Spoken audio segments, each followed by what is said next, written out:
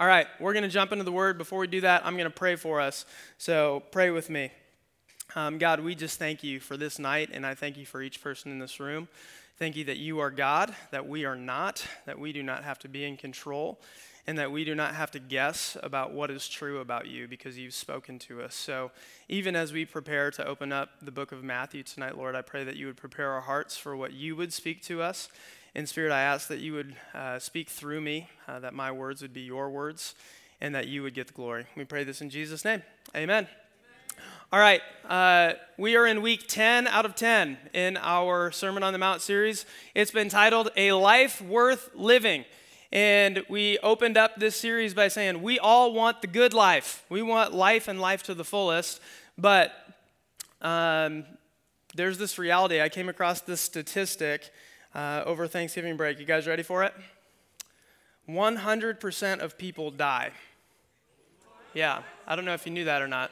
So this concept of, we all want the good life. We want to live life to the fullest. Your life will end one day.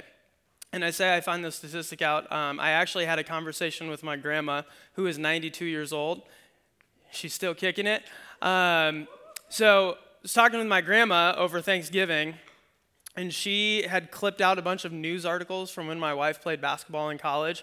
And she's like, Jordan, I figured I'd give you these news articles from when Ellie played basketball just in case I ever move or if I ever die. And I looked at my aunt, who would be her daughter, and I was like, who's going to break it to her? Like, she will die. Does she know that? She did know that. But we have to wrestle with this reality, Salt Company, that death is inevitable. And you know what else is inevitable? Judgment. Judgment. 2 Corinthians 5:10 says, we all must stand before the judgment seat of Christ. Meaning we will all die and we will one day stand before God and we will give an account for our life. And Matthew 25 actually gives this crazy picture of Jesus as king and as judge doing like a sorting, right? And on his right-hand side, he is going to tell people, come and be blessed and inherit the kingdom. You have eternal life. You have salvation. And on his left-hand side, he is going to look at people and he is going to say, depart from me, be cursed. You don't get the kingdom. Here's what you get, eternal punishment. You get destruction. There's this sorting. And though we all want to focus on the here and now, right? You're 18 to 23 years old. It's kind of hard to think about, what am I going to be doing 3 billion years from now? We should stop and actually wrestle with this reality of not life right now, but life after death. Because it's inevitable and it's eternal. It goes on and on and on. And this raises concern. When you think about people like us standing before a holy God who is perfect and is ready to judge injustice and people who have rebelled and turned their back, how does that make you feel? Feeling good about it? And if so, what if I told you that we serve a God that sees? He sees you fully. He sees you on your worst day, in your weakest moment, and even on your best day. He sees your heart. He knows your motives. He knows how proud you might be or how much attention you want. How good do we feel about it? We're going to do a quick little activity. We all love activities in church, so I'm going to give you an opportunity. Don't cheat, okay? There's no need to cheat. Everybody's doing it. You can write it on a notepad if you're taking that. Otherwise, on your phone, I want you to write down one number in one sentence, okay? So on a scale of 1 to 10, here's the number I need you to write down. On a scale of 1 to 10, if you died today, how confident would you be that you would be in heaven? 10 being absolutely confident, 1 being not confident at all. 1 to 10, write down your number. All right, I told you I'd give you one number, one sentence. Now, as you look at the number, you have one sentence to say, why would God let you into heaven? Why? So the number, how confident are you? And the sentence, why? Why are you confident?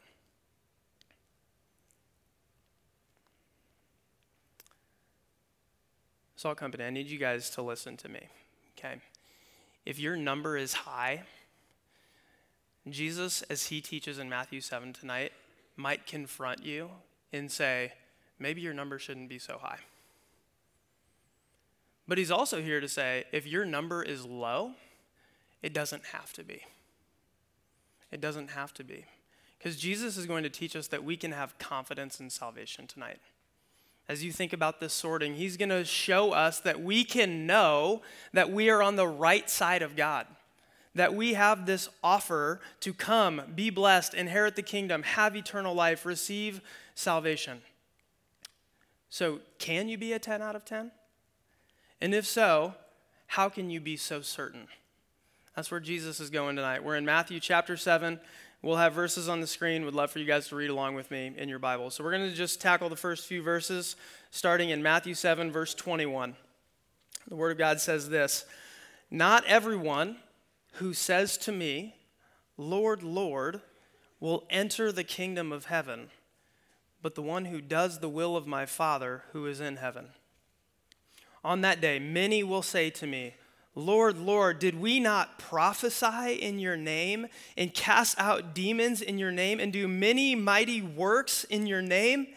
And then I will declare to them, 'I never knew you.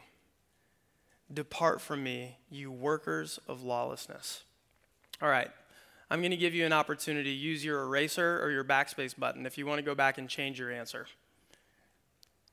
I mean, honestly, this text is one of the most terrifying passages in the entire New Testament.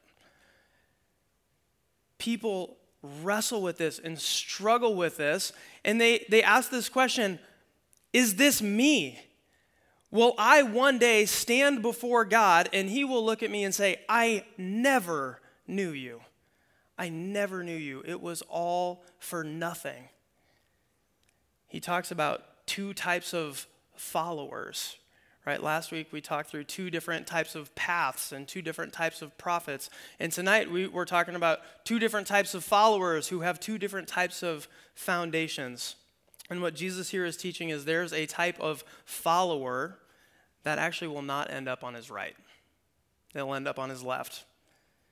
And when most of us think about hell or judgment, destruction, we have this idea in our head that we know who goes there, right? It's the people who downright reject God altogether, whether they follow a different religious system or they don't claim to have a religious system, they've just rejected him altogether, or people who have done awful things.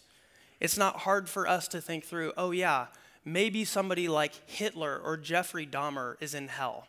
Like, we kind of create this framework of people who have rejected or rebelled to the utmost degree. Like, yeah, maybe they're in hell. But who is Jesus talking about here? Who is Jesus saying will not have access to the kingdom of heaven, but yet will be told to depart from him into destruction? Well, you got to look at what they're doing. Number one, they're saying, "Lord, Lord." So, they are publicly proclaiming that Jesus is God. They have this public profession of faith that says, "Jesus, you are Lord. You are a God. You are deity." They have the right answers and much more than that. What else are they doing? It says they're prophesying, meaning they're like foretelling events of God. They're casting out demons and they're doing many mighty works, like performing miraculous healings in Jesus' name. And it's insane to me that Jesus, in this text, does not even dispute that these people have done incredible things. But yet what he does say is, "I never knew you. You're workers of lawlessness." Which means, Salt Company, you can have the right answers and even do the right things. You could even do miraculous things, and you could be a fake Christian. And you could face an eternity of separation from God and destruction. It's terrifying. But as we look at this last statement of Jesus, I want us to see two main problems of the people that he's speaking to. The first is he says, I never knew you. I never knew you. The word knew is not talking about intellectual knowledge. We serve a God that is all-knowing. He knows everything about everyone. The word knew is talking about closeness and intimacy. And because we're all adults here, the word knew used here is also used in Matthew 1:25 when it says that Joseph did not know Mary. You can figure that out, right? If you don't know what I'm talking about, Mary was a virgin, okay? We're tracking there. To know these people would require closeness and intimacy. And Jesus is saying, we are not close. We have no intimacy. We have not connected. And so some of you guys might know one of my close friends. His name is Jason Tatum. He plays basketball for the Boston Celtics. He's not that big of a deal. He's a MVP candidate probably every year. But every March 3rd, I call him up. We talk about his birthday. And my aunt and uncle live in St. Louis, which is where he was at. I'm well aware that he graduated from Chaminade. And his dad, Justin, actually coached my neighbor Ron at Saldon in St. Louis. So Jason and I were pretty tight. But if you were to talk to Jason Tatum, say you got like a front row pass at a Celtics game, and he came over and you were like, hey, you know my college ministry pastor, Jordan Howell. He'd be like, who the heck is that? He has no idea who I am, right? As much as I know about Jason Tatum, as much as I follow his statistics, as much as I know real facts about his life, because by the way, my neighbor actually was coached by Jason Tatum's dad. There's a lot that I know about him, but Jason Tatum has no clue who I am. And there's this same reality that the same thing could be said to you by God, saying, you know a lot about me. You've done a lot of study. You've committed your life to know theology. But guess what? We never had a relationship. And then the second thing is he calls them workers of lawlessness. This is confusing at first glance because it's like they seem to be doing incredible things, right? Like prophesying, by the way, that can be a spiritual gift, the gift of prophecy. Casting out demons seems like a good thing. And doing many mighty works, perhaps providing healing to people who are sick and lame and blind. It's like, what makes them workers of lawlessness? Well, the reality is they are building a resume that's rooted in their own achievements for God. They're standing up before God, and if he were to ask them the question, why should I let you in? Their answer looks something like this. Because I know you're God, and look at everything else I did. Right? I understood who Jesus was, and I tried my hardest. I understood who Jesus was, and I read my Bible. I understood who Jesus was, and I went to church as often as I could. I shared the gospel with as many people as I could. I tried staying away from the party scene as much as I could. There's this idea of Jesus plus, right? Jesus plus your efforts. And it's a form of fake faith where we've actually used Jesus to make ourselves proud. And for whatever reason, think that we have earned our own way into heaven. Jesus played a part, but so did we. And this is a type of faith that's actually not about knowing and enjoying Jesus, but rather seeking the benefits that he offers. Right? Feeling a sense of righteousness, or maybe even deceiving other people into thinking that we have something special. And I want you guys to understand a really simple math equation. Jesus plus something equals nothing. Jesus plus something equals nothing. If you look back at your answer and your number says, this is why God should let me in, and it has anything to do with your own effort, I'm telling you, Jesus is speaking to you today. You don't stand a chance if that's your defense. You do not stand a chance. I mean, Paul in Galatians says, if righteousness were through the law, then Christ died for nothing. And what he says before that, he says, I do not nullify the grace of God. Meaning, I don't want to cancel out the grace of God by adding my own righteousness to it, because here's what grace is: unmerited favor. You can't earn it. So the second you try to add to it, you've canceled grace. You've canceled grace. And now you have to be thinking, okay, well then who does get into the kingdom? Right? If these people can't get into the kingdom, and they've prophesied, they've cast out demons, they've done many mighty works, well, Jesus says in verse 21, here's who gets into the kingdom of heaven: the one who does the will of my Father. And again, I'm looking at these things and I'm like, are these things not the will of the Father? To prophesy and cast out demons and heal and do many mighty miracles? Well, there's another section of text I want us to look at. It's John chapter 6, where Jesus actually is addressing a similar situation going on. So you're maybe familiar with Jesus multiplying loaves of bread and fish to feed 5,000 people, right? Took 5 loaves of bread, 2 fish, he multiplied them, fed 5,000, doing classic Jesus things. And then here's what he does. He sends his disciples across the sea to Capernaum, catches a quick nap, right? And then he decides to walk on water to join them. And the people that were just fed wake up and they're like, wait a second, where did Jesus go? Because we know that the disciples took off, but he wasn't with them. Where did he go? Well, they find out he's in Capernaum. So they hop on boats, they go to Capernaum, and they're looking for Jesus. And here's what Jesus says to them. This is John 6, starting in verse 26. Jesus answered them, truly, truly, I say to you, you are seeking me not because you saw signs, but because you ate your fill of the loaves. Do not work for the food that perishes, but for the food that endures to eternal life, which the Son of Man will give to you. For on him God the Father has set his seal. And they said to Jesus, what must we do to be doing the works of God? And Jesus replied, saying, this is the work of God, that you believe in him whom he has sent. That you believe in him whom he has sent. These men had the same problem that Jesus is addressing in Matthew 7.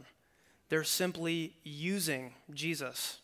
They want what Jesus has to offer. Hey, do that cool party trick again because we want more bread. Give us more bread. Like, show us that you can do it again because we're hungry.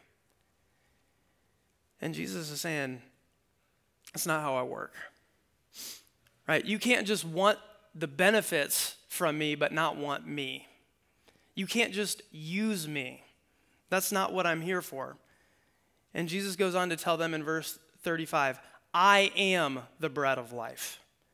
You want physical bread? You want to fill your stomach? Well, here's the real problem. That will not satisfy you. At least not for long. You're going to become hungry again. You need real satisfaction. And by the way, it's not based upon what I can offer you. It's based upon who I am. I am the satisfier of your soul. And only I can satisfy you, and only I can save you. So, if you're saying, man, what's my case in heaven then? If I can't say, look at everything I've done, I'll give you another math equation. Jesus plus nothing equals everything. Jesus plus nothing equals everything. Which means we have the opportunity to say 10 out of 10, I know I'm going to heaven. Because here's what is fundamentally true. I am a sinner. I have turned my back on the God of the universe. But in his great mercy, because of how much he loved me, he sent Christ to earth to live a perfect life, to die a substitutionary death, to rise victoriously from the grave, to provide me with his righteousness and to satisfy my soul. And I beg that you would let me into heaven because I can only be satisfied in you. And because my righteousness is not my own, but it's because of what Jesus has done on my behalf. That is who enters the kingdom of heaven. People who can say that. Their only resume is in the finished work of Christ. And so now we know the answer, right? Where does our confidence come from? Christ, his finished work, nothing we can add to. But now the question is, how do we know if that's really our heart posture? Because we can all know the right answers and fall right back into this slippery slope that he's addressing. Lord, Lord, oh, I know the right answers. I know that the only way I'm getting into heaven is because of Jesus. How do we know that's not just lip service? Is there any evidence that we can look for in our life to figure out if we truly believe that or if we're trying to deceive ourselves? The good news is there is. There's evidence to look for, and Jesus tells us in the following verses in Matthew 7, starting in verse 24. Everyone then who hears these words of mine and does them will be like a wise man who built his house on the rock. And the rain fell, the floods came, the winds blew and beat on that house, but it did not fall, because it had been founded on the rock. And everyone who hears these words of mine and does not do them will be like a foolish man who built his house on the sand. The rain fell, the floods came, the winds blew and beat against that house, and it fell, and great was the fall of it. So, hot summer months in this audience, Jesus is talking to an audience that is well aware that the sand around the Sea of Galilee gets really hard, really stiff in the summer. And what is true is it could be built upon. It's hard enough that you could build a house on sand. It's not like what you and me think of where you're like letting sand sift through your fingers. It's like really hard sand. But people that were wise said, guess what? We know that torrential downpour is very common in Israel. And so if we build this on the sand, it's not going to last. Even if it does for a little bit, the second it starts to rain, our house is going to get washed away. So we need to dig down, get beneath the surface, and establish a firm foundation. So it's not a matter of if you can build, and it's not even a matter of if the storms will come. They will. The question is, will your house last? And now we're saying, okay, how does this relate to our faith? The question is, will your faith last? Because it's not a matter of if you can give the right answers. It's not a matter of if you can do the right thing. And it's also not a matter of if life is going to get really hard and trials are going to come up and wage war on you. Now the question is, will your faith last? Will your faith last? And we see two evidences here of real saving faith, faith that lasts, not just in your lifetime, not just until you're like 70, 80, 92, like my grandma, but faith that is going to last for billions upon billions of years for eternity. I want you to see two evidences. The first is this: faith that lasts is faith that listens. Faith that lasts is faith that listens. You guys know the difference between hearing and listening, right? Like, to hear means you simply perceive sound. I've been in a lot of contexts, especially with my kids, where they're talking to me and I hear them, but I'm not listening, right? And Ellie will quickly say, "Are you listening?" And I'm like, "No, I'm not." I'm totally tuning them out, because to hear is to perceive sound, but to listen is to pay attention. And to pay attention in order to hear, understand, and respond. So the question I'm asking is, are you listening to God? Are you listening to God? Because faith that lasts, in verse 24 says, this is what the wise builder does. He hears these words of mine and does them. And the unwise builder, the faith that doesn't last, this fake foolishness, hears God and does not do them. They're both hearing, but only one is listening. And then you have to think, okay, everyone who hears these words of mine. What are the words of mine that Jesus is talking about? We're in week 10 out of 10 on the Sermon on the Mount. We walked through it in 10 weeks. Jesus did it in likely one preaching. So he's just finished up an entire sermon. He's like, all right, how are we doing? Are you meek? Are you merciful? Do you live different than the world? Are you dealing with your anger problems? Are you fighting against your lust? Are you someone who honors your word? Are you someone who loves your enemies and prays for those who persecute you? Are you living for the reward of being seen by God and not for other people? Are you living this private faithfulness? Are you dying to greed and covetousness by storing up treasure in heaven? Are you trusting in God's goodness? Are you seeking him first in your life? Are you honestly addressing your own sin, or are you quick to point out other people's flaws? Are you praying with persistence? Are you walking the narrow road? Are you allowing yourself to be influenced by godly leaders? Okay, everyone who hears these words and does them, you've got a firm foundation. Is there something that I just recapped that it's like, guess what? You heard it, you just haven't been doing it. Guarantee there is. We are quick to forget, to move on, to fight something for a week, and then to show up to Salt Company or church the next week and move on to the next thing. And Jesus is saying, no, here's what you need to do. My words, not selective obedience. This entire sermon I've taught, hear them and do them.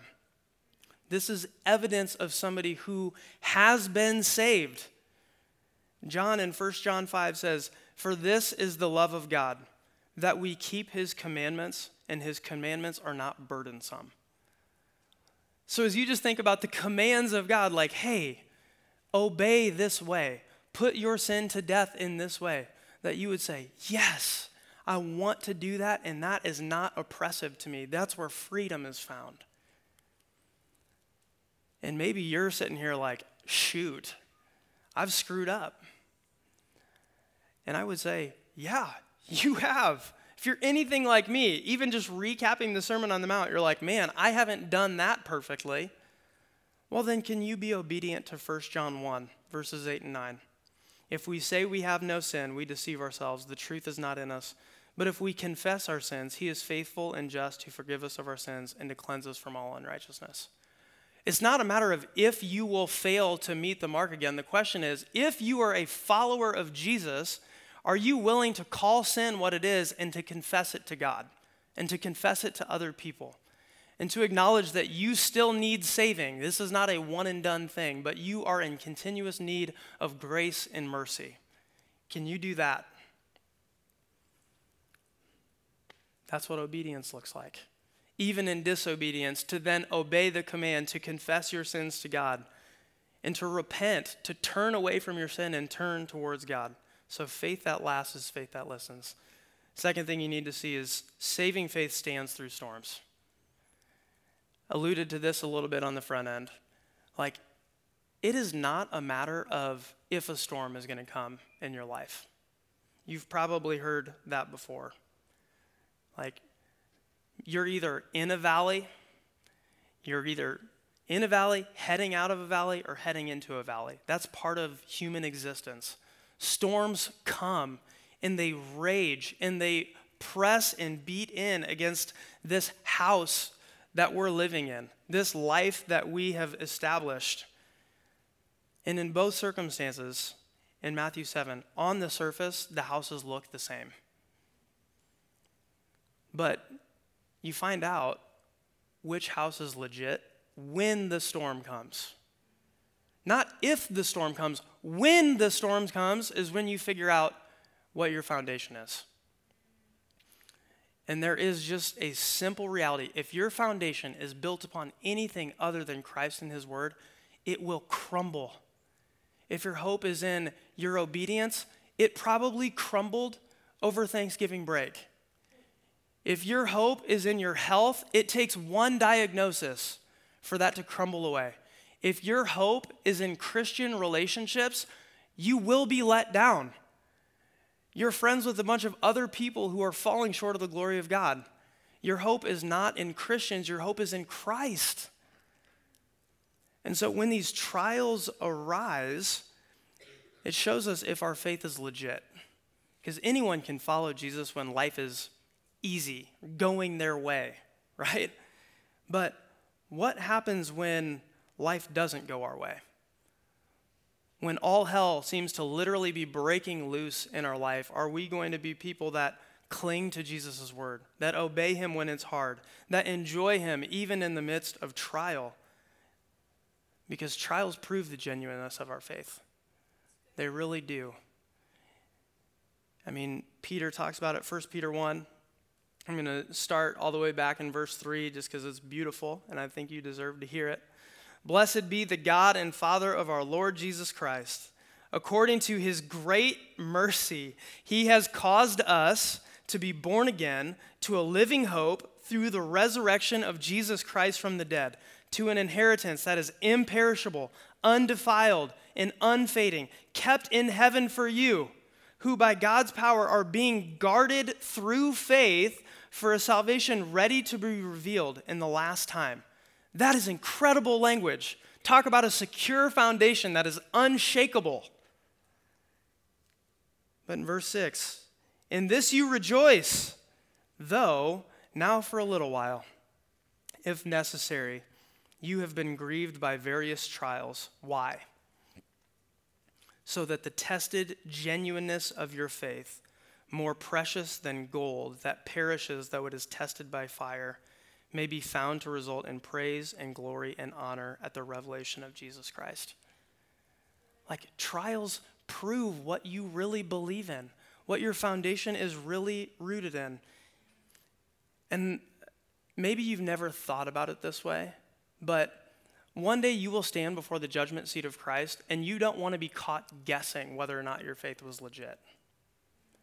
Like, trials are a sign of God's kindness. That God is kind enough to allow our faith to be tested before it is judged. So when trials arise, and if you find out your foundation is washed away, you have the opportunity to repent, to trust in him before judgment day comes. And if you are a follower of Jesus, you get trials that arise to just drive home this assurance of salvation. Yes, Jesus is my firm foundation. I do not need to fear judgment day because he is my prize even when life is falling apart. Trials are a gift. And so the confidence in our salvation is Jesus' work for us. There is this reality that the evidence of our salvation is how we respond to him. How we respond to him. And I put this illustration up on the screen for you. We call this the identity triangle. Maybe you've seen this before. I just want to talk you through it to better explain this illustration between salvation and works. There's a ton of confusion in and around religion today about how this works. So I want to talk about the inside, the red arrows, which red means bad, right? Okay, bad news bears. Inside the arrow. This is many people's approach to God. They say, actions.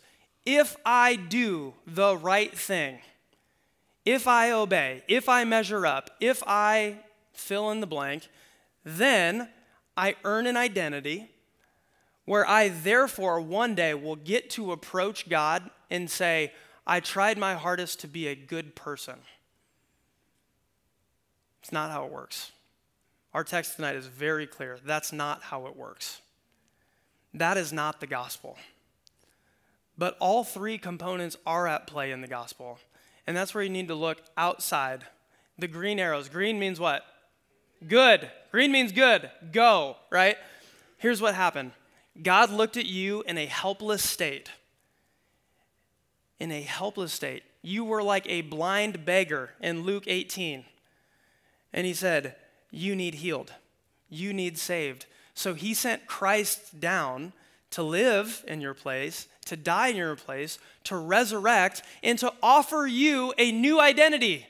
To say, you can be born again, and by the way, I will cause you to be born again. Right? So he gives you this new identity, and then your only appropriate response is to say, if Jesus really lived for me, really died for me, really resurrected. He's changed my life and made me new. The only appropriate thing I can do is live for him, to respond in good works. Right? Ephesians 2, 8 through 10. You should go read it later. You're saved by grace through faith. This is a gift. It's not your own doing. Yet, if you've received this, you are the handiwork, the masterpiece of God. He has created you for good works, that you would respond to him, that you would give him the glory in how you live your life. This is incredible news. And as Jesus closes out this Sermon on the Mount, here's what it says, verses 28 and 29. When Jesus finished these sayings, the crowds were astonished at his teaching. For he was teaching them as one who had authority and not as their scribes. I mean, for the first time, these people are sitting and they're listening to the truth of this message. But what's crazy to me is that it wasn't that they hadn't heard truth before. They had people that were teaching them truth. What were they astonished by? His authority. They were astonished at Jesus' authority, that he was not teaching truth just like other teachers. He was teaching truth as the Son of God himself. And they're amazed. But Salt Company, astonishment is not enough. We cannot just leave this place and say, that's incredible. Astonishment warrants action. It requires action. And so I want to give you two really simple application points tonight as you just look at the simple but yet profound news of the gospel. The first is this: rest fully in Jesus. Rest fully in Jesus. Acknowledge that he alone is your Savior. You cannot save yourself. Stop trying. Rest in the finished work. What Jesus accomplished for you was done 2,000 years ago. And now the question is, will you believe in it? Will you entrust your life to the finished work of Jesus? Maybe you have been on the treadmill of self-righteousness for your entire life, and I'm inviting you to step off. Stop trying to earn your own salvation because Jesus has already secured it for you. Rest. And maybe you're a Christian in this room tonight, and what you need to remember is that you can actually rejoice in Jesus. Like, he does not need your Christian activity. He's not impressed by you doing something for him. He wants to be with you. He wants you to sit at his feet, to enjoy his teaching, to chill out. And though maybe you've heard before, yeah, I know, my salvation is rooted in Jesus alone, I want you to remind yourself of Jesus. Because as I alluded to, there's a high likelihood, if you're a Christian in this room tonight, you had a terrible Thanksgiving break. And though you know that you were saved when you were yet a sinner, you have somehow deceived yourself into thinking, yeah, Jesus bought my salvation back then, but now it's up to me to maintain. Stop doing that. Like, actually rejoice in Jesus. Remind yourself that you can't unearn his favor. Right? Like, you can't out-sin the grace of God. Stop hanging your head and trying to measure back up to get back to where you were. Throw yourself on the grace of Jesus Christ. And then secondly, respond fully to Jesus. He is not just your Savior, he is your Lord. Yes, he has saved you from your sin, but now, if you have received his saving, guess what? He is Lord, which means master. He gets to tell you what to do. He has say over what you do and don't do, what you say and don't say. Be obedient. And I would just invite you to develop a discipline of obedience. Develop a discipline of obedience, because you will go through seasons of life where obedience is harder. And if you can just develop a discipline of doing the right thing, following the Lord, praying consistently, guess what? When you're faced with trials, you know what you're going to do? You're going to fall back on these disciplines and this relationship that you've fostered with the Lord. So don't pick and choose when you obey. Don't pick and choose what you obey. Be fully obedient. Look into the Word of God on a consistent basis and ask, where am I not obedient? Show me my sin so that I can turn from it and follow you. And to wrap up, if we would do this, we would live out our name, the Salt Company, right? Jake taught about that pretty early on in the Sermon on the Mount. Like, salt is a preservative. When you think about that, it's like, we want to be a people that last. Like, one of the things we say frequently around Salt Company is we care more about forever than semesters. I really do not care if you claim to follow Jesus when you're a 19-year-old if I won't see you in heaven. And I do not care if you claim to follow Jesus as a 19-year-old if as a 59-year-old or 79-year-old you're not still loving the Lord. But it starts today to say, man, I want to rest fully in Jesus. I want to respond fully to Jesus. I want to be obedient to him today. Guess what? Your faith will last. And if you've received this good news, you get the invitation now to go and tell other people that they can have a faith that lasts. So many people are terrified of death, right? They think about the afterlife and they've sold themselves short to say, oh, I just try not to think about it because one day I hope I'll be good enough. Like, you owe it to them now. You've been entrusted with the simple but profound good news of Jesus Christ to not just last yourself, but to invite other people to have a faith that lasts as well. And one day, here's what will happen. People from every nation, tribe, and tongue will be gathered in heaven, surrounding the throne, and we will be praising God. And we will be saying, holy, holy, holy is the Lord God Almighty, right? All honor, glory be unto his name. Worthy is the Lamb who was slain. That's Jesus. And so we're going to pray out. We get the opportunity then to respond in worship to this good news of the gospel. Pray with me. Father, thank you that you have revealed yourself to us.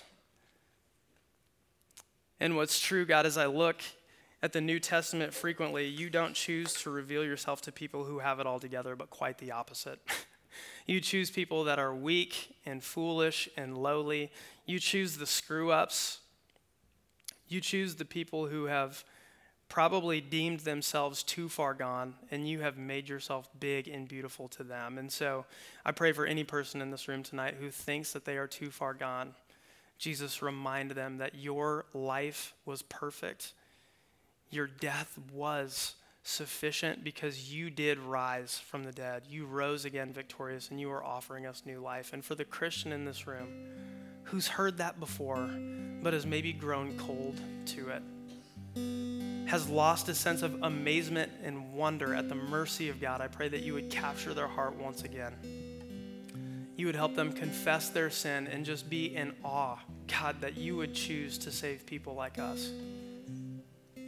And by the power of your Spirit at work within us, give us all that we need to be obedient to you, to withstand the trials of life, whether it's when we're 20 or whether it's when we're 60 or whether it's when we're 80, to view trials as a gift, to have our faith tested and proven genuine, and to give you the glory. We love you, Jesus. We pray this in your name. Amen.